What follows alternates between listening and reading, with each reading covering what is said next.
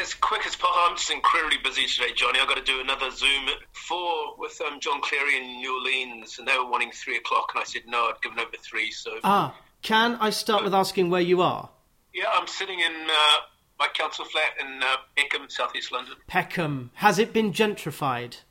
Bits of it, not where I live. My area, it's the Old Kent Road, and it's a very Nigerian neighbourhood. Still the hood, man. Yeah, well, the Peckham is where Rio Ferdinand comes from, a brilliant soccer player. But I lived in... He came from the estate opposite mine. There's a little plaque honouring him on the next estate to mine.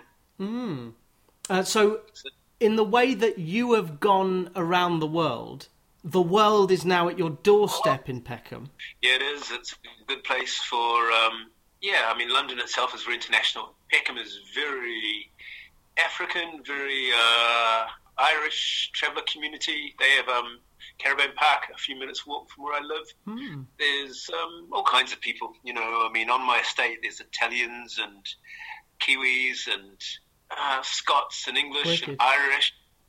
All kinds, as well as lots of West Africans. A lot of my neighbours are from Nigeria and, that region of the world. Very nice people, so it's good. That is wicked. So does that mean you hear lots of kind of high life music and Afrobeats coming out of various windows? Afrobeats you hear all the time, man. You just, it's. But I was down in Bexhill to see Marty Stewart last week, and I was in my Airbnb with my girlfriend. And she said, it's that Afrobeat. We could hear it from one of the houses. Bexhill is a white pensioner town. Afrobeat is everywhere, mate. It's even in Bexhill now. So, yeah.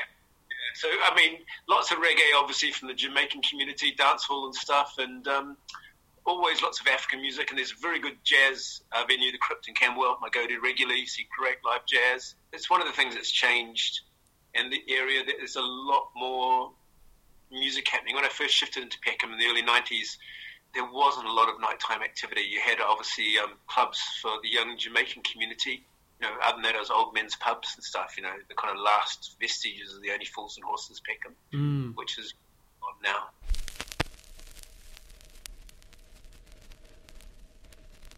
God, that's a shame. But all things must pass away. You mentioned Marty Stewart, and that's partly why I've got you into the music library, because you interviewed him before I went to see him. And he was brilliant at the Long Road I saw him. I've seen they were fabulously superlative, as you would expect. But Marty Stewart, for those who don't know, is one of the ambassadors for the entire genre. And I can tell you one thing, his music is not Botox music with no vision or soul. Yep, Marty Stewart, he's playing country music and I guess you'd say elemental rock and roll. And he does it really well. I've seen him several times, and he's a great performer. He leads a wonderful band, and they make beautiful music. You describe music, by the way, that is an extract, one of the best sentences in More Miles Than Money, Journeys Through American Music, which I found very cheaply, actually, in Foyles in Charing Cross Road. I don't know if you'd actually put it there, but it's got this wonderful cover of a bloke playing a snare drum kit and a harmonica and a guitar player. Is that Chicago? No, it's Sonny Boy Williamson, and it was taken on the streets of Arkansas, where he had his King Biscuit Time radio show. Chris Strowich, the founder of Ahuli Records, took that photo when he was down there in the early 60s. So that was Sonny Boy, as in Rice Miller, the second Sonny Boy Williamson, literally, playing on the street for the local people. I apologise. I claim ignorance. It's a great book. And thank you for writing it. And you wrote it having disobeyed Charlie Gillett, whom you dedicate the book to. Charlie seems to be your North Star. Yeah, Charlie. Well, I read him when I was a child in New Zealand. Sound of the City. It was pretty kind. And, I knew of his stuff. I used to buy second-hand music mags. This is way before the internet. This is the 80s. So if you wanted to find out about old music, you had to either find second-hand books or second-hand music magazines. And there used to be these magazines called Let It Rock and Cream, but not the US Cream, a UK, very completely separate editorial, everything. Cream in the early 70s that had kind of long features and essays, and it had people like Charlie and Clive James, when Clive was obviously a young newbie. These guys are writing serious stuff on American music, as well as bits and pieces on the Stones and that, of what was happening. But really, I think these mags are set up to the Enemy and Melody Maker and that. And Charlie's stuff was brilliant. He was, writing on Dr. John and Harold Batiste and 50s rock and roll, rhythm and blues and that. And then I got here and he had this Saturday night radio show on BBC London, which I used to listen to religiously. And then at a gig one day, I saw him standing there and I walked up to him and he just played a OMC, that Kiwi band that had one big hit, Al Bazaar. He played one other song, Right On, from their album, which is just a lovely piece of music. I said, back home we call it Polynesian Soul. And the next week he played it and said, I met Garth and he said, this is what they call Polynesian Soul down in New Zealand. We just became mates after that, So he was always someone that inspired me, and once we became friends, he was very encouraging, and, as someone like a mentor of sorts, where you could discuss things and ask questions. And so a lovely man, and obviously, he just had really wide open ears, because, it wasn't just American music. By the 90s, he was playing music all around the world. So we'd talk about Algerian music, or Balkan music, or West African music, or whatever else. It's all that kind of what people call folk or roots or ethnic. Global music is the term that I think the Grammys use. I call it Globo FM, or non-Anglophone music. And Honest John's Records in Ladbroke Grove, they have a section called Alternational, which I thought was really good. Yeah. I think alternational music, the stuff that's not really on the mainstream pop, rock, rap, soul kind of dance music, whatever else, playlists, but stuff that's made by people that just sounds good and has a bit of a groove and a bit of soul. Yeah, that kind of stuff.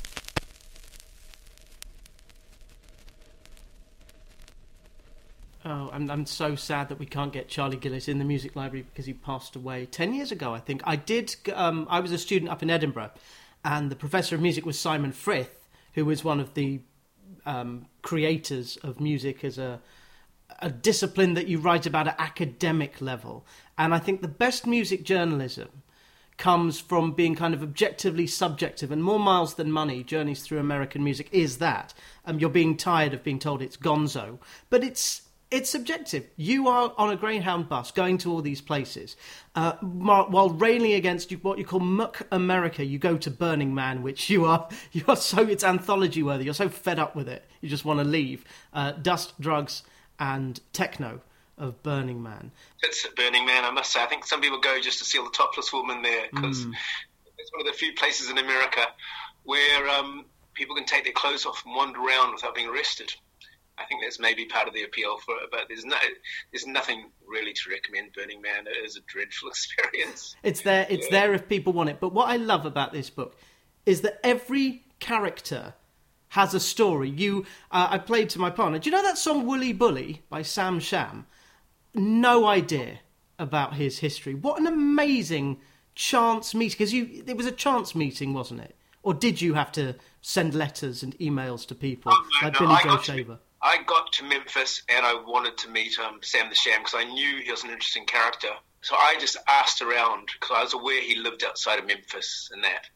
And eventually someone, and it may have been the people at the Soulsville Museum, which is where the old Stax Studios used to be, they may have had his contact details. So then, I just rang him up and he was like, sure, son, come out and visit. This is the address. So it wasn't a chance meeting.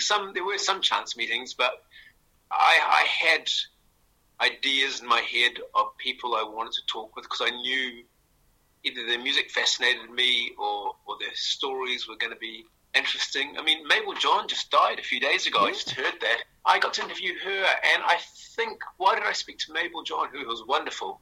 I just think, again, I knew that she lived this very interesting life, and without ever having much success. She never, was in any sense a big R&B singer or that. And it must have been Ace Records who told me, because they reissued Matt Abel's recordings at Stax, that she was in LA, and this is how some people you couldn't contact. I really tried to find Andre Williams when I was in Chicago, and I had even had Bruce Iglar of Alligator Records on the case, but Andre was too underground time to be found. But everyone in there to a degree, other than say in Mississippi and that, where I'm talking to real local blues people, and that's just because I was hanging out in Clarksdale, and so you get introduced to people. But people with a body of work like Sam the Sham or Charles Wright or Mabel John, I reached out to them, whether it was through the internet. I think Charles Wright has a website, so I think I'd email his website. Sam the Sham, I was in Memphis, and I really wanted to try and meet him because I knew, he stood outside the Memphis thing, which is, whether it's Sun or High or Stax or any of that kind of stuff, a fascinating character. I had to, for some reason, again, probably years back, read a bit about him, how, given up music and gone to work on the oil rigs and was a Mexican-American. But until I sat down with him, and the same with all these people, really, until you sit down with them and they start talking about their lives, you really have no idea, because I chose people that weren't interviewed over and over. This is why there's no Willie Nelson or B.B. King or people like that in there, because, wonderful as those musicians are, they are interviewed really, really regularly. So I wanted to get the people whose stories hadn't really been told. And, Sam the Sham, I don't think you can find an interview with him, or Charles Wright, really anywhere else. Maybe some little website or fanzine, but they're not out there in the books,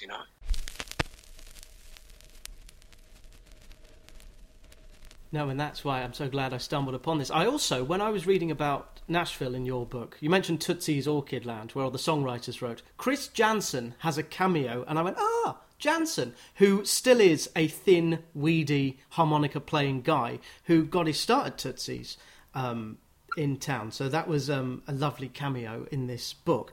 Your theory, Garth Cartwright, is that the less joy there is in music, the less joy there is in life. Do you still hold this theory about 15 years after your picaresque tour around America and its music? Oh, yeah. I think it's one of our problems, why you could say, the world, and it's not just the UK, is it? It's a wider problem. Yeah. It just seems dysfunctional. It's many reasons. It's obviously way bigger than music.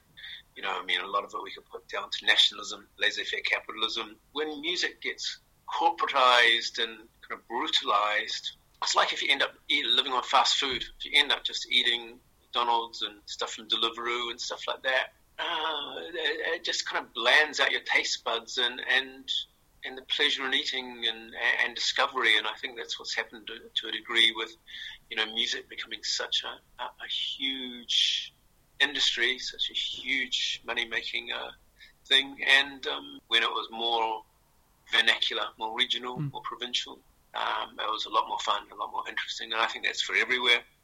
And watch how I'm going to pivot here. You wrote a book very recently which also looks at the vernacular and discovery, Going for a Song, a chronicle of the UK record shop. More interested in London's record shops, with photos by Quintina Balero. Was it her idea to take the photos? How did you pair up? Because London's record shops, they were 10 a penny, they're now kind of 6 a penny. And in 2020, in the break between lockdowns, Quintina, who's a Spanish photojournalist who was living in London, and a friend of mine, decided to do a book together where we celebrated the shops that had survived lockdown.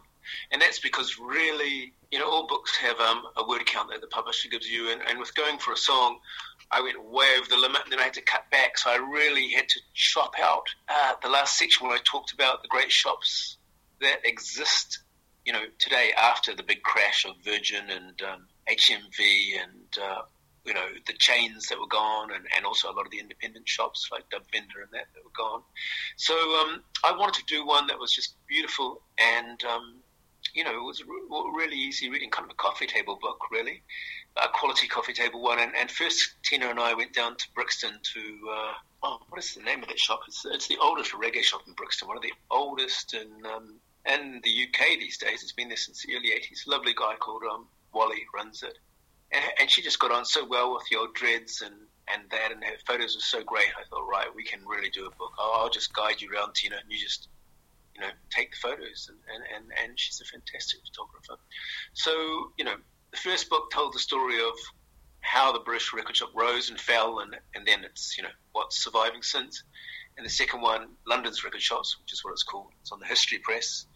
Is just a celebration of, whether it's Rough Trade and Honest Johns that have been there for ages, or these new little shops that are popping up. There has been an amazing number of, kind of little niche record shops popping up, because obviously you can't sell millions of CDs as once Tower and Virgin and such did. So now the people running, record shops are often, they're really passionate, they're really enthusiastic, quite eccentric, as you have to be, I think, to be in the record trade. Sure, yes.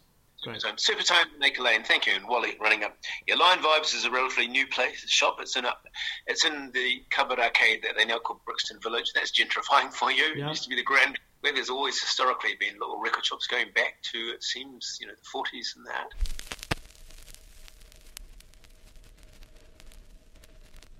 Supertone, it's a great shop. I will have to go. I'm going to go because my knowledge of reggae doesn't really stretch beyond the obvious. My knowledge of jazz, and I'm 34 and a half now, so I'm of prime jazz age. Not quite Richard Williams' knowledge of jazz, but you have written the text. You wrote 20,000 words for the complete illustrated history of Miles Davis. You say only Louis Armstrong matches him as an influence on you. Do you prefer the birth of the cool vintage Miles, the kind of blue modal era, or the weird era of Bitches Brew? If you had to pick one. Oh, no, it'd be kind of blue. Yeah. I mean, Miles, I'm interested in everything he did up until that kind of mid-70s. So I can listen to Bitches Brew, Jack Johnson, On the Corner, but I only listen to them in small amounts. They're a bit too dissonant for me. Yeah. And I think they're interesting for what they are, and amazing players on them and some really good stuff. But I'm definitely not one of those people that loves extreme fusion or free jazz or stuff like that. I like still some beauty to the music, that it still has that kind of, just that sense of beauty and the sense of melody and exploration and that. I'm not definitely someone that likes, huge mashups and when it gets into skronk, as Lester Bond bangs used to call it, skronk. I remember Pharoah Sanders came to Edinburgh and someone was raving about him, and I wrote this review and I listened to it, and I was about 20 at the time, and I thought, nope, there's no tunes. I don't like this. Maybe one day I'll wake up and like olives or whiskey, I'll like it. But no, I prefer my jazz smooth and with tunes. But I was really captured by Freddie Freeloader and So What and that. Jazz is now going through, it's never gone away, but the schools are producing a lot of great jazz players. Are you, do you go off, you said you go to a jazz club. Have you seen all the kind of new kids? Kamasi Washington, I know he's American, and the UK equivalent, Seb Rochford. There are so many new guys on the British jazz scene. You'll know them. Yeah. Some. I'm not seen Kamasi. I heard that triple CD he debuted with when it came out, which must be about 5 or 6 years ago. And you could tell he was a quality player, but it didn't do a great deal for me. It was a bit too much, like anyone that releases a triple CD. It's like, mate, you need some editing here. And, there's a lot going on in the UK with jazz at the moment. And, there's beautiful players, and it's great. The energy levels, and that not all of it appeals to me, but I just think it's it's fantastic that there are so many youngish people, because obviously it's not just 20-somethings. It ranges right through. The people I went and saw on Friday night, there was a white South African pianist and harmonica player, Adam Glasser, who's been over here for quite a while. Used to play with Dudu Putkin, I think his name is, or Putkin, who was an exiled black South African jazz musician who I have some records by. But, he led a beautiful band, guys from their 20s up to their, I guess, he's probably the oldest, he's probably early 60s, late 50s. But I do just go and check out jazz, and it's a very exciting scene at the moment in the sense that it's just wide open. There's a lot of good players, there's a lot of people interested, listening.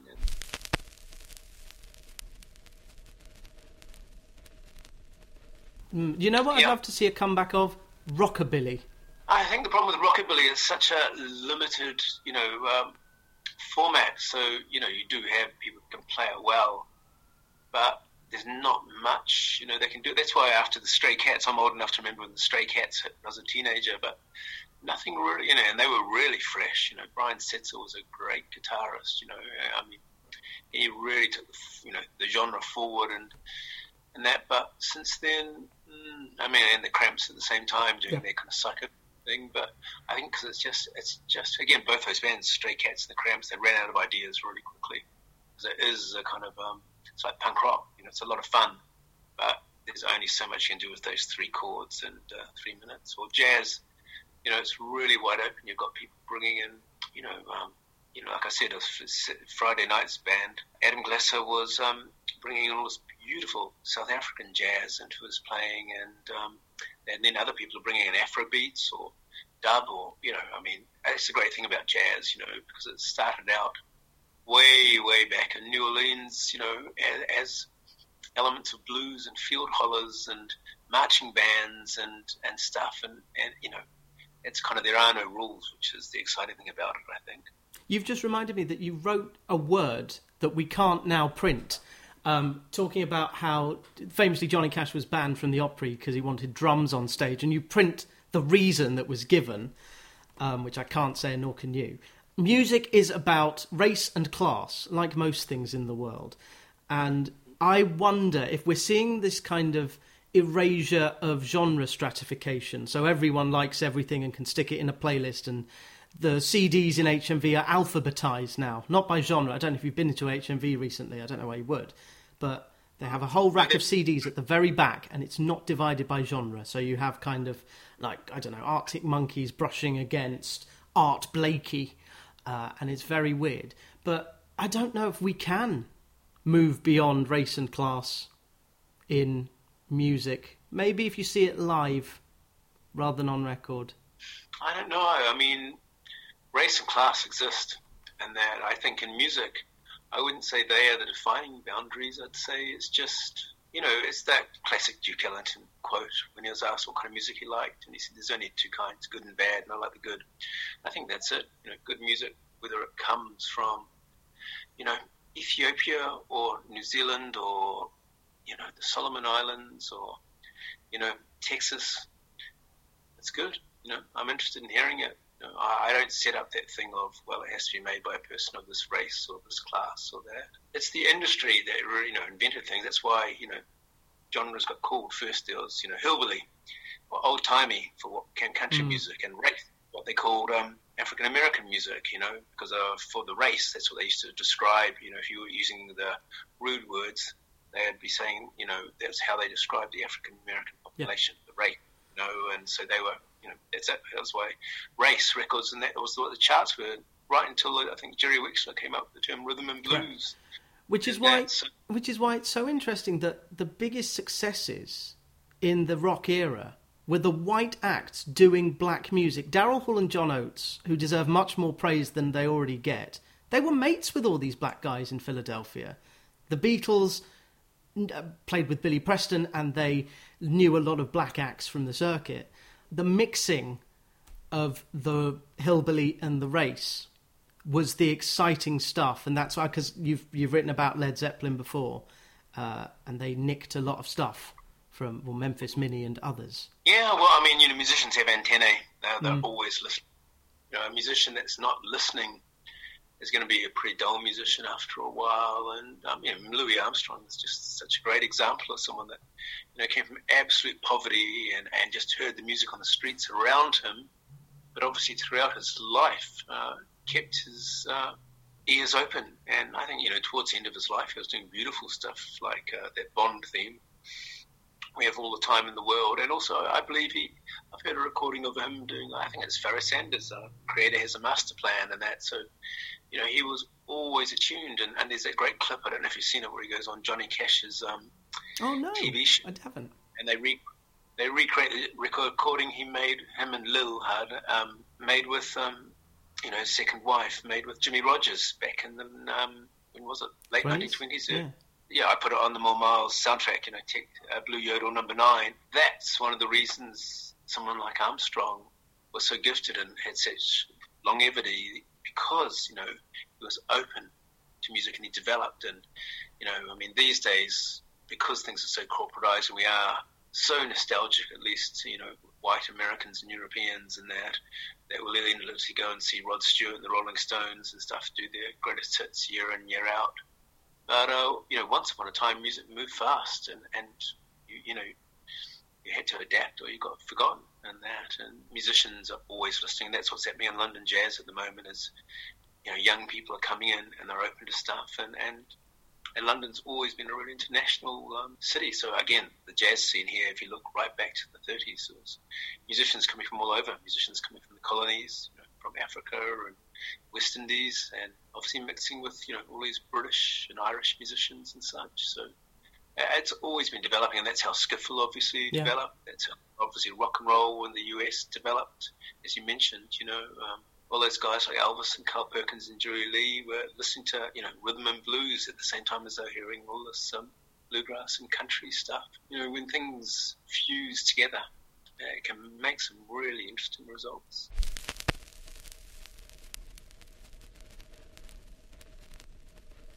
And thank God you documented it in all your writing. And there's a website which lists everything that you've done, including some poetry, which I'm about to get stuck into. I was going to read them last night, but I wanted to talk to you first and then have a go at them.